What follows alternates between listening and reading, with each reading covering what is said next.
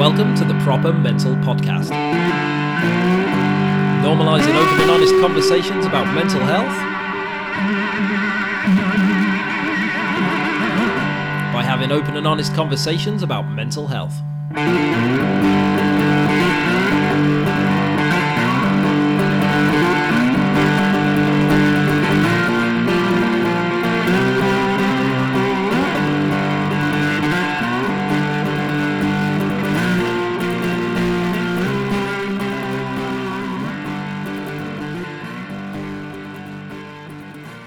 Hello and welcome to the 100th episode of the Proper Mental Podcast. 100 episodes, I can't really believe it. I've been thinking for a few weeks, probably longer than that, of a way to mark this milestone of 100 episodes. And I had a few ideas. I was going to get my wife on to do another episode. I thought about maybe doing a solo episode or a Q&A or something like that. And nothing really felt like the right thing to do. Nothing felt like a good fit. In fact, a lot of the ideas I had kind of felt like a bit of like a weird ego flex, you know. And I've always said that this podcast is not about me. It's not really about the guests. It's about the people listening. And whenever I book a guest or contact a guest or think about like committing my time to anything, I'm always thinking, what value does this offer the people that listen to this podcast? How does this help them? How does this entertain them? How does this inform them? How does this make them feel? And all these ideas just kind of felt a bit empty, to be honest.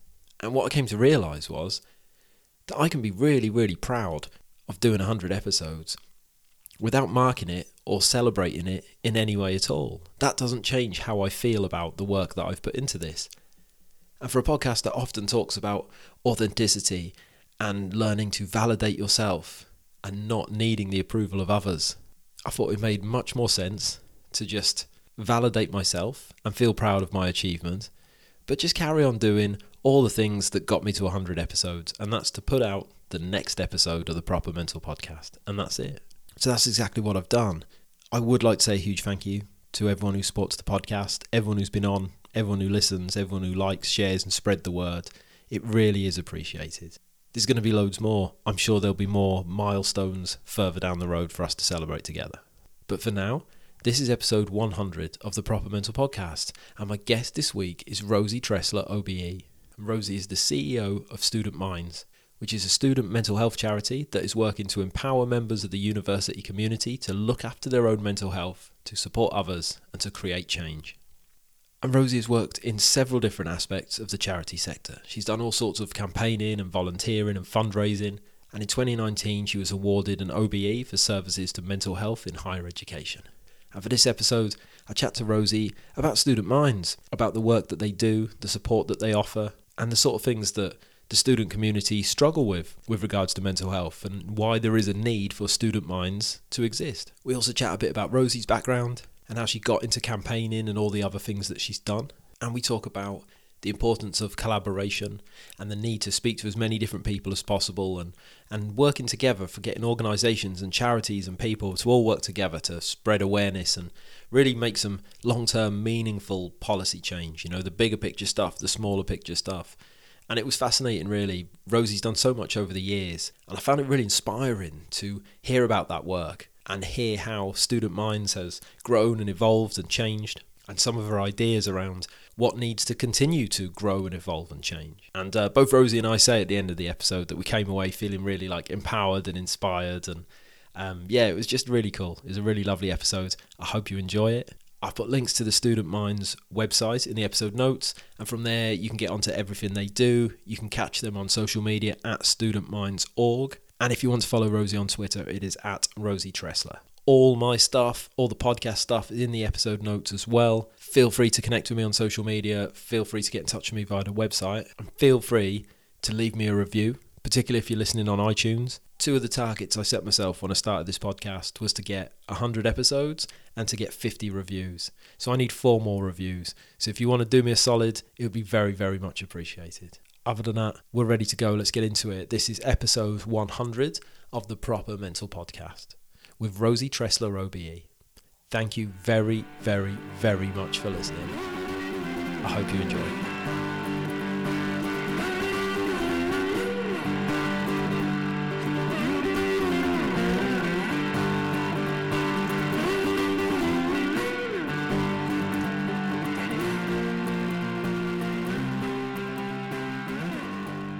So here we are with another episode of the Proper Mental Podcast, and I'm joined today by Rosie Tressler. How are you, mate?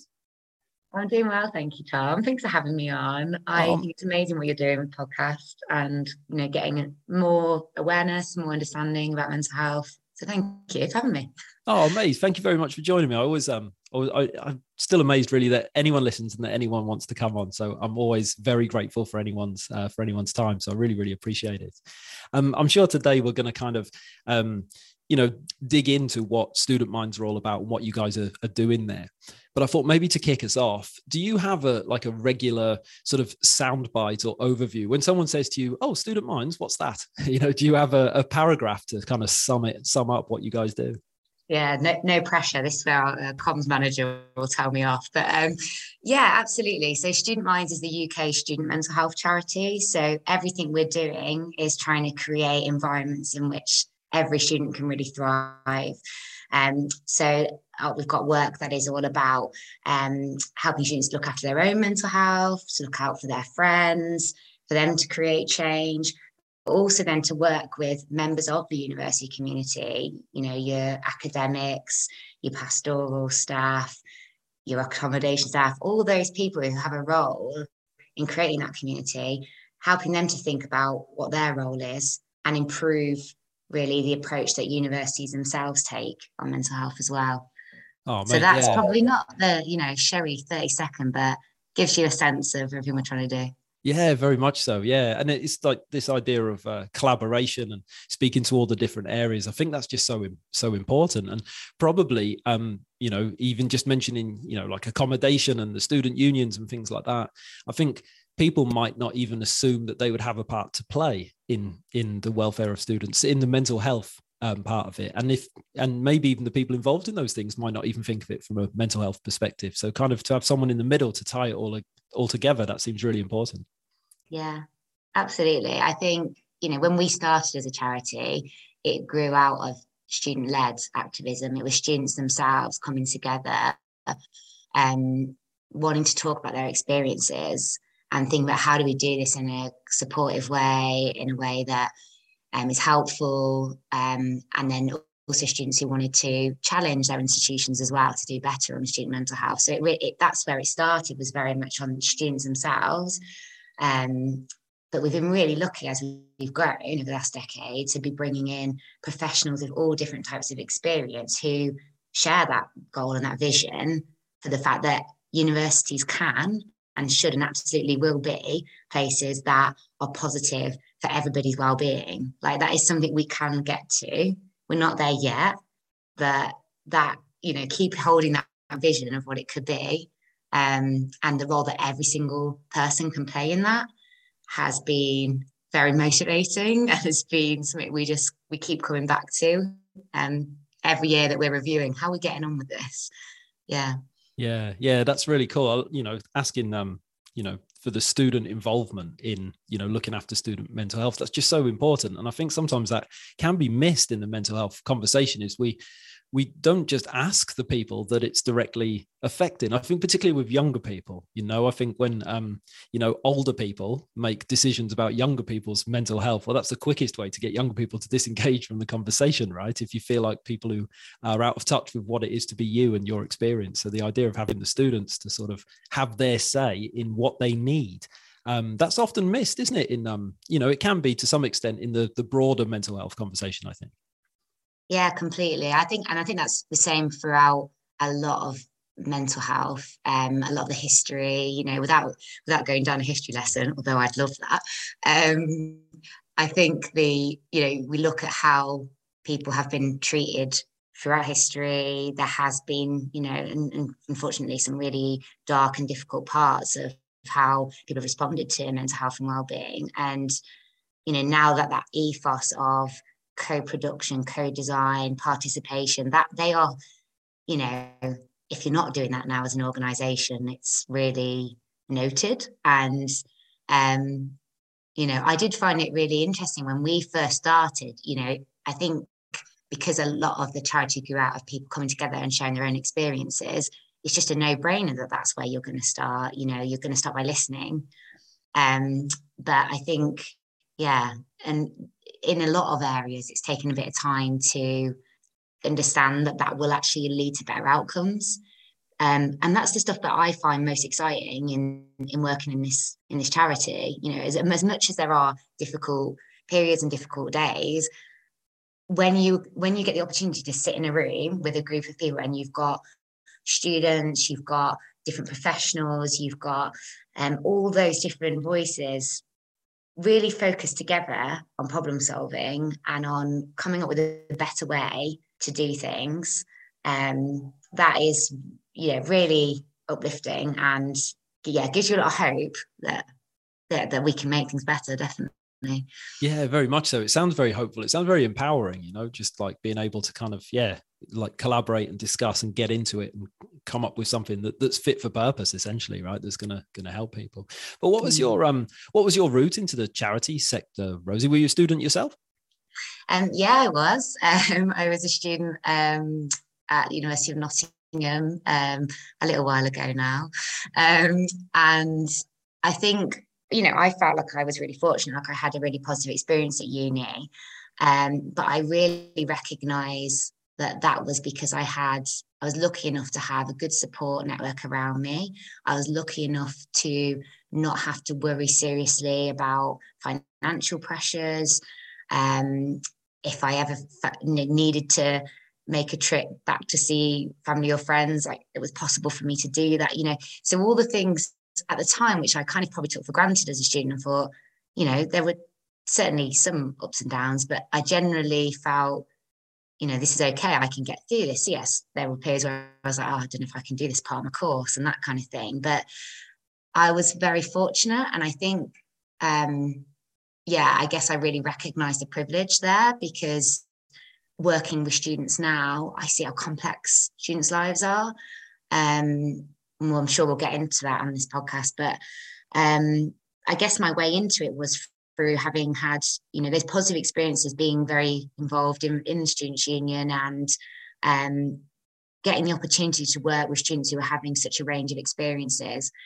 So one of the things that was really impactful for me was working with a group of students who were experiencing challenges in their mental health, and thinking about what setting up some kind of forum or group to give space to those experiences would look like, and how to do that well, and working with staff in the university and Students' Union, and thinking through how that could work. But also other areas as well, like just looking to other students on an interfaith forum, and thinking about what are some of the different barriers that students from different faiths were experiencing in university as well. So basically, because I had the joy and the privilege of being a Students' Union officer for a year, I got to meet a lot of different students, and I really just wanted to then stay working in that area. And I was lucky enough to join a charity that was getting started to focus more nationally on how do you work with students on influencing change in mental health.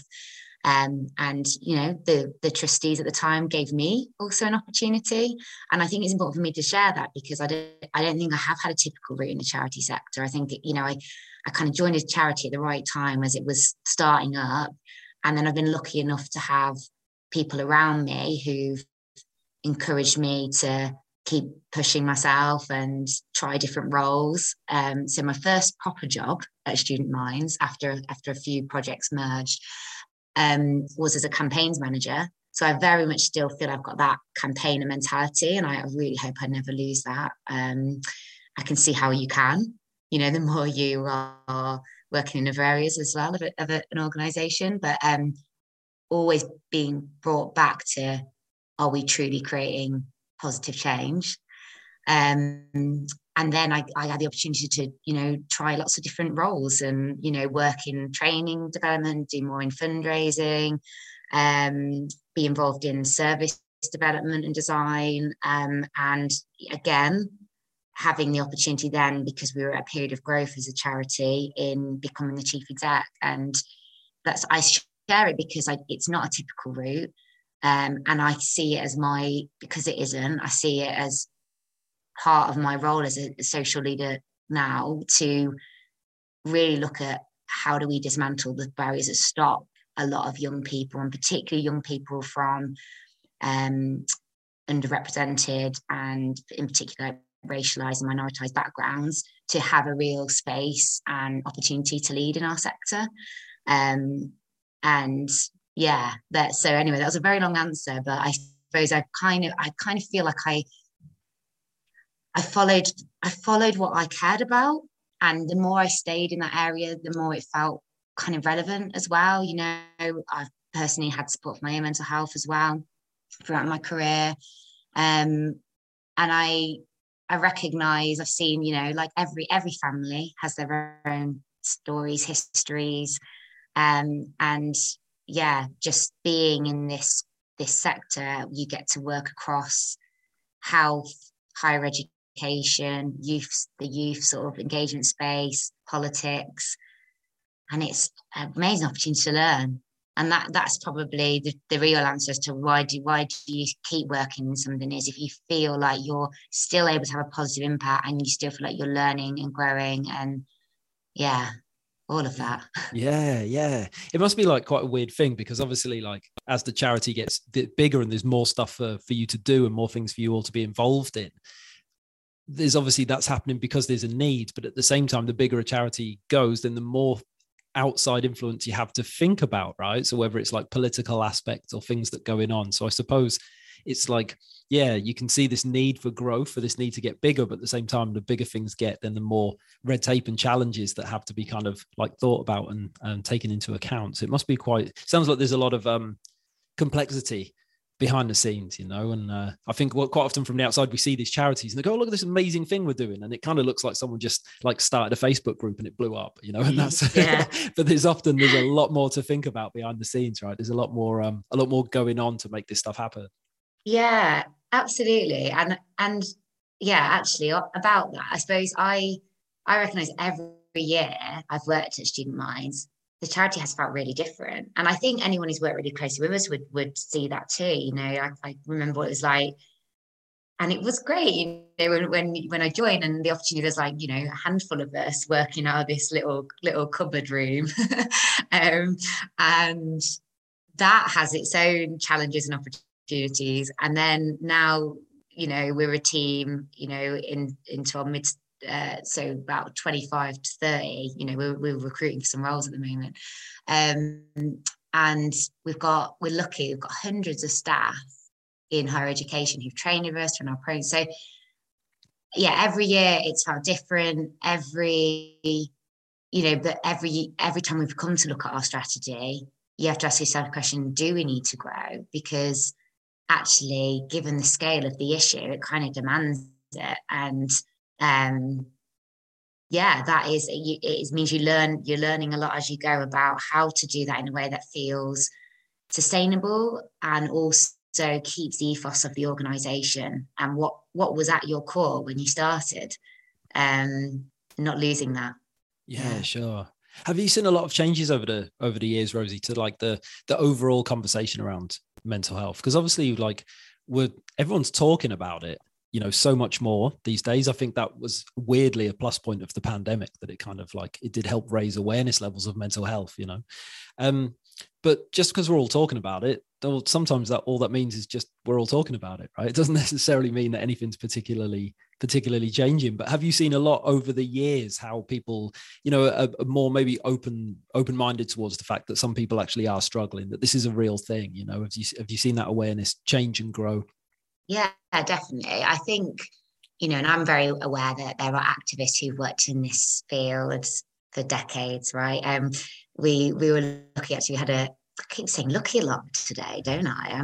It's clearly a sign of being in a grateful mindset right now. That's really nice. But we had an amazing historian from Swansea come in and do a session with our team recently about the history of student mental health activism. Sarah, I'll have to link to her Twitter, and it really spoke to our team, because it was seeing, you know, there were students in the 50s, 60s, 70s saying really important things here, sometimes and frustratingly quite similar conversations as well. So I'm always very conscious when I talk about what have I seen in the last decade, there are, you know, there's a whole lot of people you've got to pay your respect to really move things forwards. But certainly in the time that we've all been working in this area, I think there was that feeling of you were knocking on doors, and we worked with, you know, a few organisations like UMAN, the University Mental Health Advisors Network, on initiatives like University Mental Health Day. And when we started that, it still felt like quite a big deal to do, you know, to have a mental health day. And trying to convince all universities that they should be participating in that, and that the benefits outweighed the risks. And there was ways to instigate conversations about mental health that were reasonable and supportive and not going to be triggering, and, you know, all of these things. And you know, but it's steadily grown. And then we probably hit a point about, maybe it's like 5 or 6 years ago, when we were like, well, you know, everyone's participating this day now. And then you start to have the feeling of people who've been in that space for a while of going, we're really going to do this day again, because we've, you know, we're all there now. We're all talking about this. It's not about that. It's about actually sustainable long-term culture change. It's about seeing really big changes from governments that are going to prevent some of these issues that are driving distress earlier on, you know, like discrimination, like poverty and financial difficulties. You know, all these, there's so many things we could talk about as drivers there. But I think what I'm always reminded of is that you're working in a space that is always changing, and there's always new people coming into it. And that's what you have to hold, I think. If you're a leader in an organization, in an institution, you have to remember that everybody's going on different journeys and experiences at different times. So you might think, we've done this issue, we've done this thing. And then it's like, yeah, but have we? Because actually, since the last time we did that, we've had loads more people join this community. We've got a whole new cohort of young people. We've got those new staff who joined us from different areas in the UK or internationally. And so I don't think the work to raise literacy, awareness, understanding is ever done. I think it's constant. And I say that as someone who has really struggled with it and is pulled much more towards real, meaningful policy change. But I have to take my hat off to people who work in health promotion and public health all the time, because you have to have quite a lot of resilience to be like, no, actually, maybe we did have a conversation 5 years ago on men's mental health, but you know what? Let's look at our data and let's look at our usage of our service, and we're still not there. We haven't fully dismantled that stigma. So we have to be prepared to go there again and do the next event. And you have to recognize, if you're someone who's driving that way, I think you have to recognize, when have you run out of your own new energy?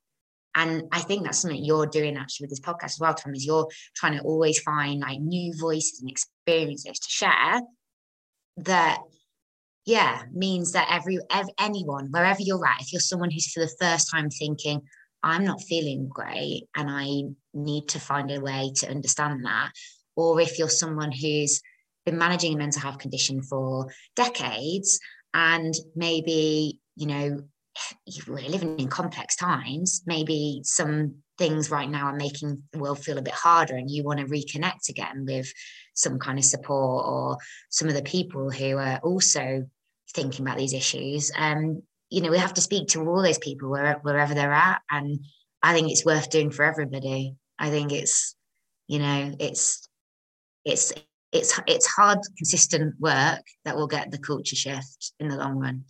Yeah, it's just the beauty. You kind of touched on it when we were talking a little bit earlier about like the power, the importance of listening to other people, listening about other experiences. And so, you know, something I found so many times, I've kind of like spoke to a few guests in a row, and they've all had, you know, similar ideas and a different way of looking at it to me. And I was like, that's it. That's the answer. Like, I've cracked it. That's what I think. And then I'll speak to someone else and they kind of have a different way of looking at it. And you think, oh my gosh, now, yeah, that's kind of like, you know, there's so many, there'll always be a different way of looking at it. There'll always be a different angle. There's always been, and I think that's the importance of having so many different voices, because everyone's got something relevant to say, you know, and you can kind of take what you need from it, right? Take the bits that are applicable to you, and you know, and then some of the other bits will be applicable to other people. And, you know, it's a nice way to work, I think. Yeah. And I think yeah, and you really explained how this is challenging, because I've just said everything I've said to you, and at the same time, there's a part of my brain going, we are as in trying to be as much as we always can be, because evidence is always evolving, but we're always trying to be an evidence-based organisation. So, we do know there are some things that work better than others, and so, but I think where sometimes you can get things wrong is if you rush into judge what different organizations are doing. And I would have made that mistake earlier on in my career. You see something, you say, well, I wonder why they're doing that. I mean, that's not really going to do. And then you maybe haven't actually understood what their theory of change is. You maybe don't understand, where the insights come from. We have to demand, I think, of all organizations working in this area that we're evaluating everything we do, we're sharing the learning, we're being honest about what hasn't worked, and we're not wasting resource. Like, we can't afford to be throwing ever money down the drain.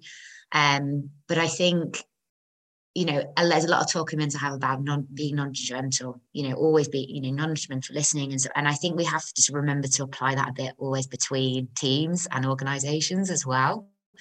And yeah, be and support each other compassionately. If we think, what, that activity you're doing over there, maybe actually that's not going to get the result that you want. There's a way to go about approaching that isn't just shutting people down in a really cold way. I guess, maybe that's a bit, again, I'm saying it as a bit of a symptom of how a lot of dialogue feels these days online and on social media. And we have to be able to hold lots of ideas at once, and know that there's not the one way that we might have been trained to see the world is the only way to see it. So that's probably why you've got quite a long, woolly-ish kind of answer from me, really. Yeah, that's it. Yeah. I think I always kind of think when things are like complex and there's, more than one side to every story, the answer normally kind of, ends up residing in the sort of blurred space in the middle. That tends to be, where it goes. But, in this like social media driven world, it can be easier, can't it, to forget that we are talking in sound bites, we're talking in limited characters. Twitter doesn't leave much space for nuance, so it's like, there's some of the ways, some of the, maybe the mediums we use to communicate about these things are maybe not the best for the bigger topics, but that's probably a whole different rabbit hole to go down there, mate.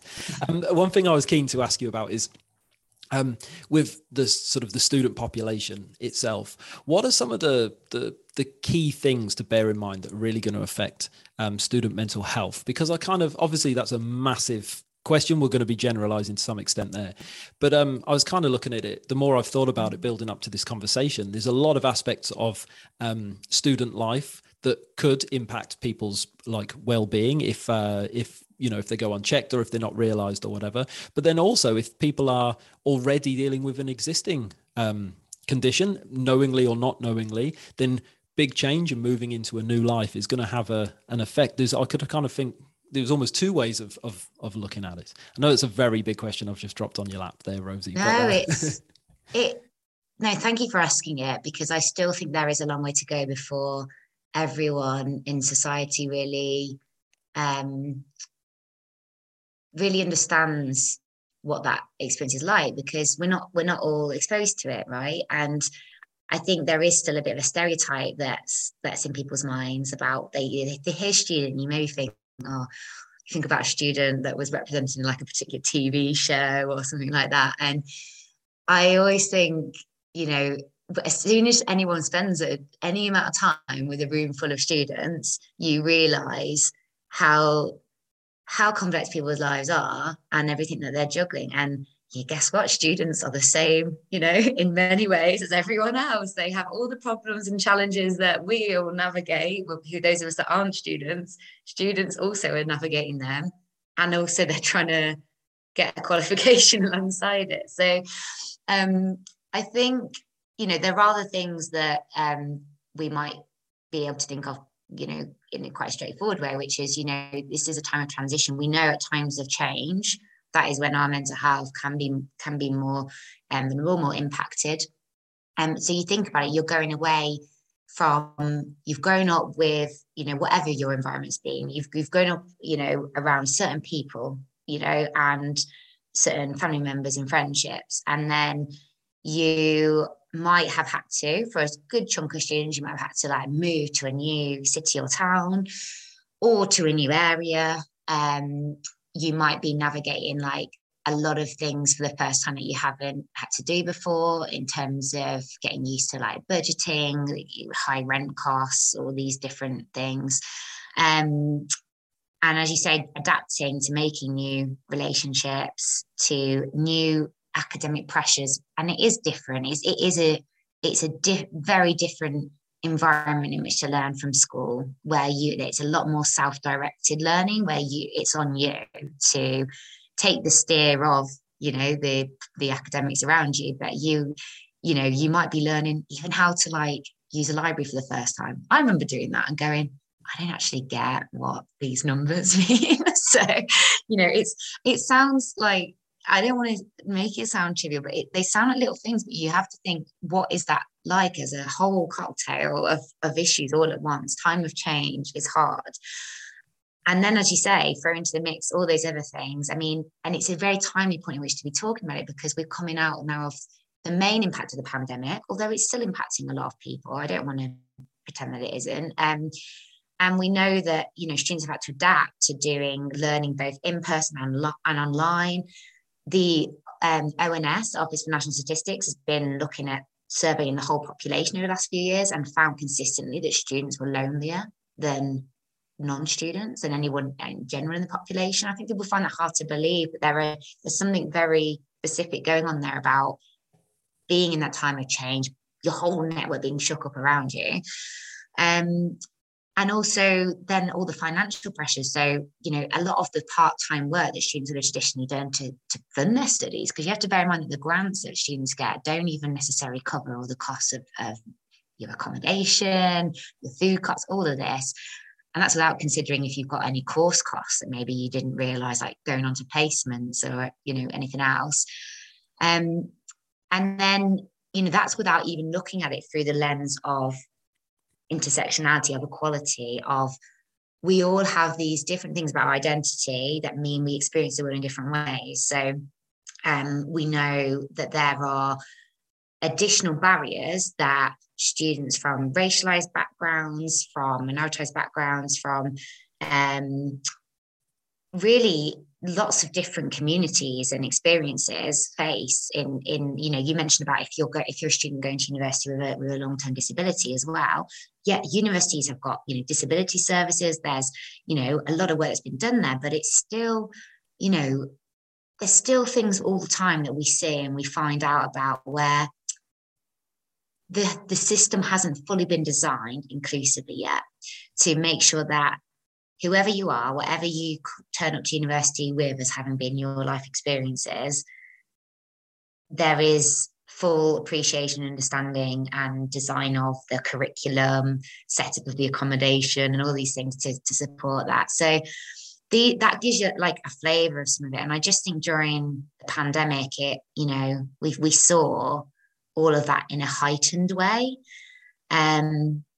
I am very aware that the sector worked really hard. We saw that firsthand, worked really hard to do what they could to make that still the best experience it could be.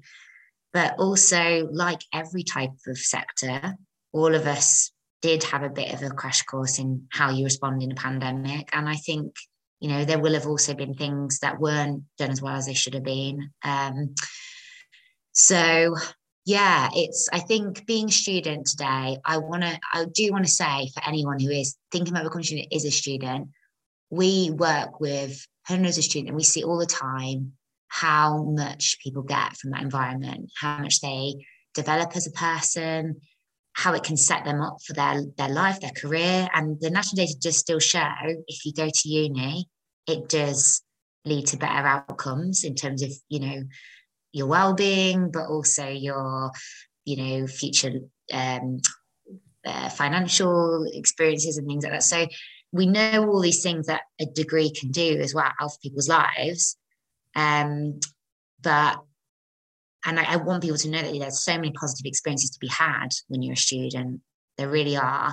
But I just think it's important we normalise there are lots of ups and downs. And in a way, they're probably felt even more acutely at that time of your life because your brain is still developing. You know, that's something that people forget, is that your brain is still developing up into your, 30s.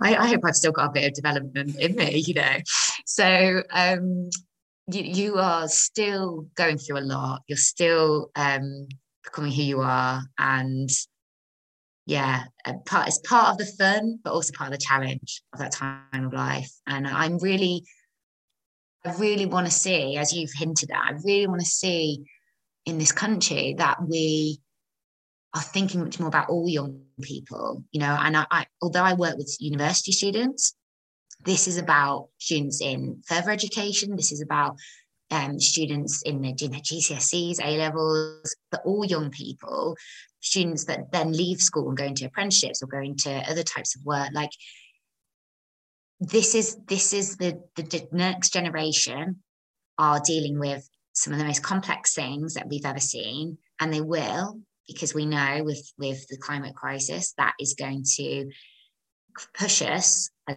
a society to do things in ways that we've not done before and collaborate internationally in ways we haven't before. So this generation should be getting a real back, being really backed by anyone who can do it. Anyone who has a voice that they can use, that has a platform, needs to be speaking up for young people. Anyone who's in a position to affect policy making, decision making, needs to be really asking these questions of, what are we doing to make sure the next generation and the generation after them,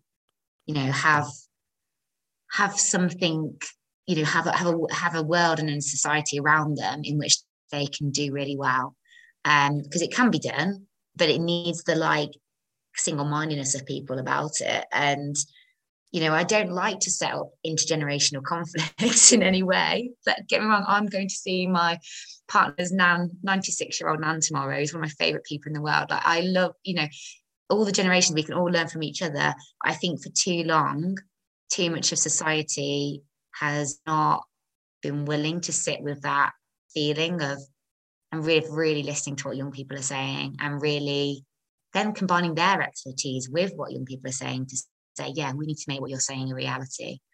Yeah, definitely. I love that. That was so beautifully put. And the idea of kind of giving the next couple of generations, just putting them in the best possible position, isn't it, to go on and be able to kind of, make these changes and tackle all the things that, like you say, now we know they're coming up, rather than just kind of this, we can talk in quite specific terms now when it comes to climate change and stuff. It's not just some idea that time's going to get hard. That's probably going to get hard. But I'm just going to rewind a little bit, actually, because it was something that jumped out at me when we were talking there about the stereotypical student experience, this idea that people get from watching movies and things like that. And I suppose that can also work the other way for people who are newly starting at university or at college or whatever. And when you're kind of told that this is going to be the best days of your life and you're going to meet these friends for life, and then you get there, maybe that doesn't happen on day one. Maybe you get there and you suddenly think, oh, hang on, I'm in a big city and I don't know my way around and I don't know where I'm supposed to be. And there's 6 of us in this house and 2 of them I haven't even met yet. And I've been here for a week. And I think in some ways there can be that pressure, right? I think that must be that level of expectation to kind of have this really, really special time, which of course it can be, and it will be, and it can for so many people. But yeah, just you're almost set up. You're not going to walk through the front door and immediately having some of that experience, isn't it? And I think even that pressure could be could really affect people's well-being. When you think you're supposed to, when society tells you you're supposed to be having some sort of experience and maybe your initial experience of that doesn't meet the expectation, I think that could be quite tough, I think. Yeah, absolutely. And that, that is something that we and other organizations have really, tried to make the case for, is giving more realistic narratives of what life is like when you're a student, when you're at university. But also making sure that people are, we don't need to just put people into situations without the tools, there are things we've all learned that we can share. And one of the things that we developed as a charity, and it came out of the pandemic, but is now there for students consistently throughout their time at university, is website called Student Space, and that's to provide dedicated support to students throughout that time at uni across England and Wales. And it is guidance on any aspect of university life that you mentioned. So, if it's about studies, the relationships, balancing study and work, financial pressures, whatever it is,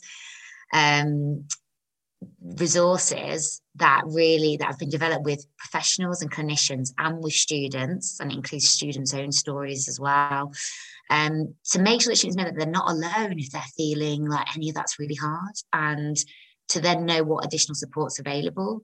So we work with a number of other mental health charities, and we've commissioned a number of new services. So that means we've basically funded some new services with our funders, so that if you're a student, for example, let's say you're a student that is trans and you're looking for a bit of advice about navigating life at uni, there's a dedicated phone line that you can call.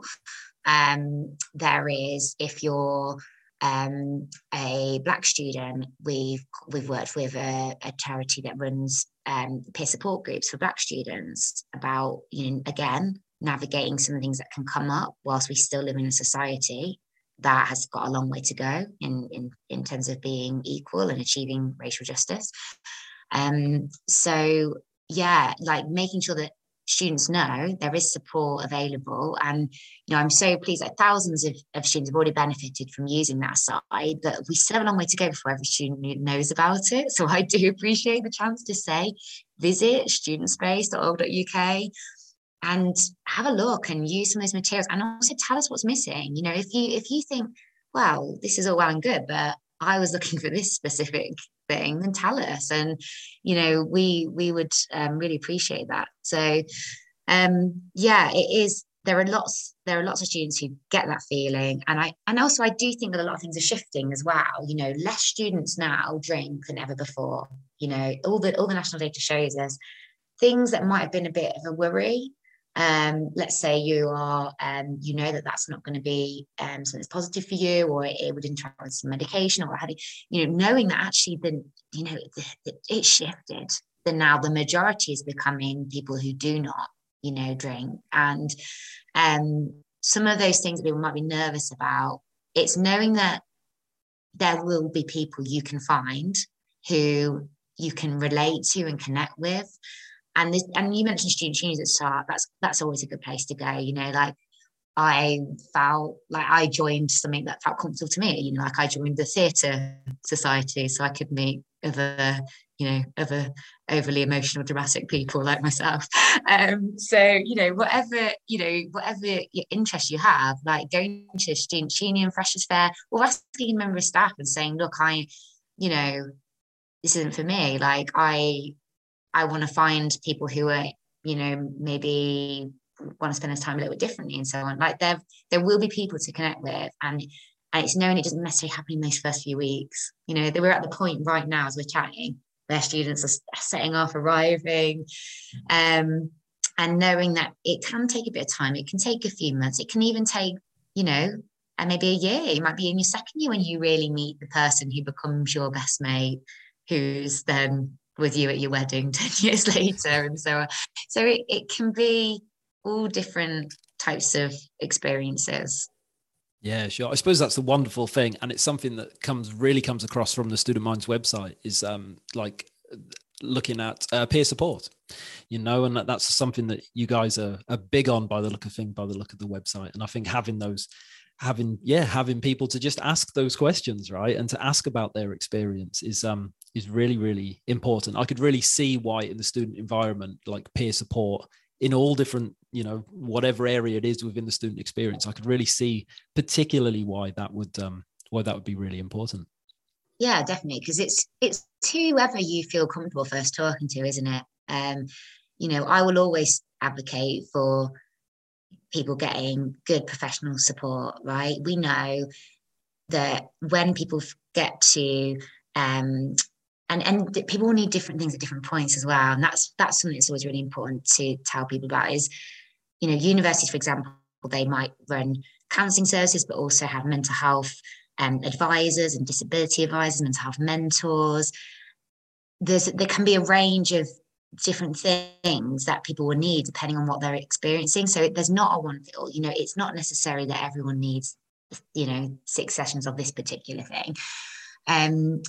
So I will always encourage people to, reach out to their university, but also to reach out to their local GP, making sure you register with a GP when you go to uni. I mean, I'm terrible for filling out forms and stuff. So I get it why people don't do it, but you never know when you might need a health appointment. So you need to be registered with GP. They can always talk you through options. If you go and you are experiencing enduring symptoms, feeling low very consistently and so on, they can then refer you to what is available in local talking therapies, specialist services. If you're having difficulties around, say, an eating difficulty, for example, they can look at what options there are for you in your area, so that condition isn't worsen for you, in your studies and so on. So, professional support is absolutely critical here, and needs to be really invested in. Needs to, we've got evidence of what treatments make a difference. But at the same time, a lot of the first conversations people will be with their friends. And as you said, that is why we do work like running workshops for students in sports teams, about how to look out for, someone that you're playing like rugby or lacrosse with every week, if they start a conversation with you, you're not there to diagnose them. You're not there to try and give them advice. But how can you be there for that person, listen to them, hear what they're saying, make them feel heard, and talk them through what you're aware of might be support within your own town, city, and university. So yeah, I really agree with you that peer support can be really key. But also knowing that if you are looking out for a friend as well, sometimes that can be hard, and sometimes you need a bit of support for that too, is if you're worried about somebody else. So yeah, it's creating compassionate environments, really, isn't it, where all of us feel a little bit more equipped to have a conversation when it comes up, and then know when is this actually something where some further professional support would make the difference. Yeah, definitely. Yeah, finding that back, because I think we can use everything available to us, right? So we can use the GP, we can use the support groups, we can use everything. It doesn't just have to be one route, and it's wonderful that that there are more options. So it sounds like one of the most challenging things from the student mind's point of view is like just making sure people know that you're there, right, and that these resources are available. How do you guys go about doing that? Do you go directly through the universities, or is it how's the process? How do you kind of let people know that you're there if they need you? Yeah, that's a great question. I mean, I think probably like all organizations, we've got a mixed approach. So you can find us on social media, so the Student Minds, I think we're on everything now. So you can find us there. But you're right. Really, what's key is the relationships. We couldn't do what we do without relationships with so many different organizations. So that can be, that can be some of the organizations who work with different types of universities and student unions. It can be, some of the organizations that we might be more familiar to student union people might be things like UCAS and the Student Room. Some of those organizations who, have direct communications with, the over a couple of million students that there might be in university. So there's a lot of that going through partnerships, but the relationships with universities and student unions and accommodation providers are absolutely critical. They play a really important role in getting out really appropriate health messages at tiny points of the year, telling people about what's available. But we have an interest, it's like any relationship. It's not, one thing. The relationship, I suppose, that we might have with university can involve a number of layers. It could be that we're working with them on delivering workshops for students through our trainer programs. But it also might be that we're involved in assessing how well they're doing on achieving a university-wide approach to mental health. Because something we developed a few years ago was a quality award scheme for mental health and wellbeing in universities called the University Mental Health Charter. And that really looks at everything they do, from the services to staff wellbeing, to accommodation, to the curriculum. And it's an evidence-based framework which was developed with students and staff using all the research available to us, which says this, this is what needs to be in place to be confident that you are being strategic and joined up about mental health and well-being. So we are also, I suppose, sometimes challenging. I think I see our role as to challenge and support. Like, we are challenging for things to improve based on evidence, based on insight, but also there is that support process of going, do you know what, if this stuff was easy, it would have been done by now. It's not easy. And anyone who tries to tell you can fix, what's good, everybody's mental health in the university, all the students, all the staff, anyone who says you can fix it by doing this one thing is lying. It is full of many parts. It's about having a real strategy, a real plan that is, really understanding all the things that are influencing on people's mental health and well-being in that environment. And some of those things can be influenced within that environment, but some things are bigger, some things are society-wide. And that's when I get excited, because I think that's when we need to pull together, team. That's when all of us university students, we need to be saying, really clearly, and I'm really glad to see that's happened in the last few weeks around cost of living, that so many organisations have been saying, look, this is not going to be possible for students to pay the energy bills that would have been coming their way.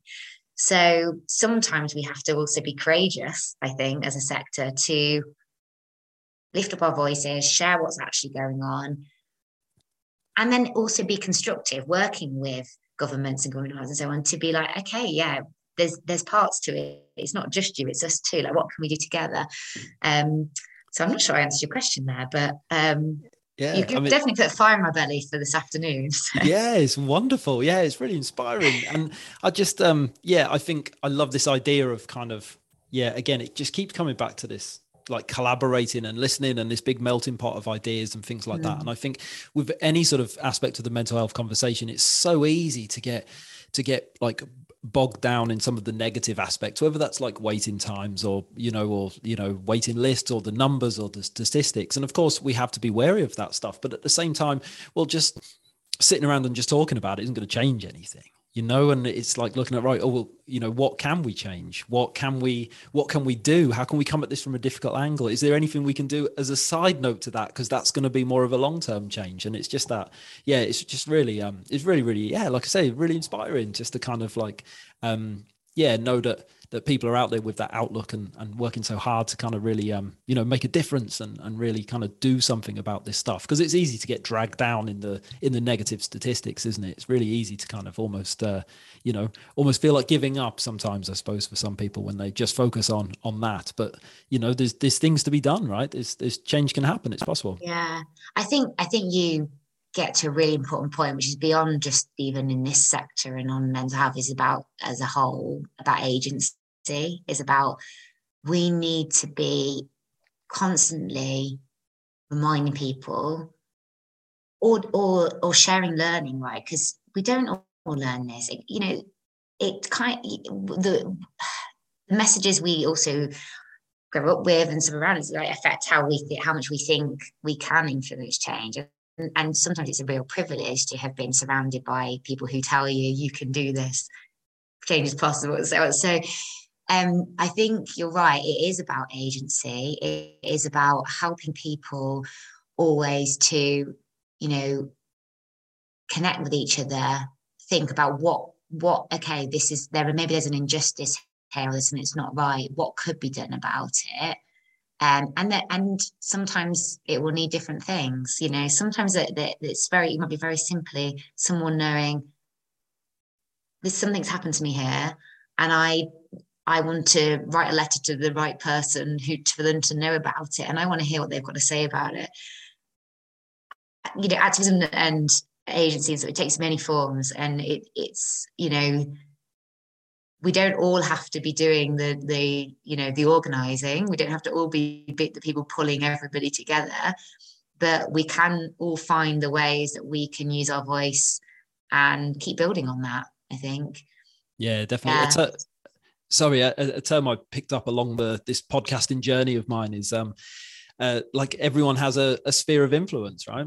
And some people that might be a small sphere, and some people might be a big sphere, and you can use that sphere in different ways. But if everyone, tries to do what they can within their own sphere of influence, then, eventually you kind of get this knock on overlap effect on the bigger picture. But sometimes it's just as easy as concentrating on, I'm not going to try and change the world, but I'm going to look around in my local community or at the people close to me, and I'm going to start there, and let's see if I can have some small impact there. And although it might maybe seem like you're only making a small impact, to the people you're impacting, it's probably not small at all.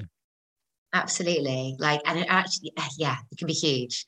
I was very, very fortunate that someone I know in my local pub recently asked me to join up with them on a petition they were doing about the local bus service. And I had such a positive morning talking to people on the streets near where I live about this. And, that is making a difference, as much as, might be going and giving a speech in a really, grand situation, as like whatever it is. Absolutely. That's, yeah, you made me want to go and do something now. I'll have to go and start a campaign somewhere on the campus that I'm on right now. Same, right back at you. I'm going to do the same. And that probably feels like a really lovely place to leave it, mate. But thank you so much for your time today. I've enjoyed it so much. And I always make a bunch of notes before, I pride myself in being really prepared for these conversations. And I was kind of thinking it's such a big topic. And I think we could have took so many aspects of the work that you do and of mental health around students, and we could have just took one tiny thing and done a whole episode over it. So to kind of be able to like navigate that and like touch on a few really relevant things, and I feel like I've learned a lot, and it's been an absolute pleasure. Thank you so much for your time today, mate. Oh, likewise. Thank you so much, Tom. Take care. Bye. Bye-bye.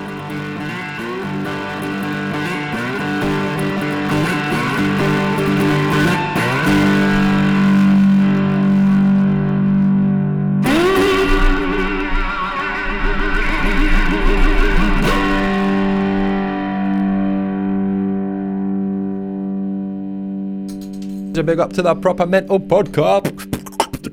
A Proper Mental Podcast.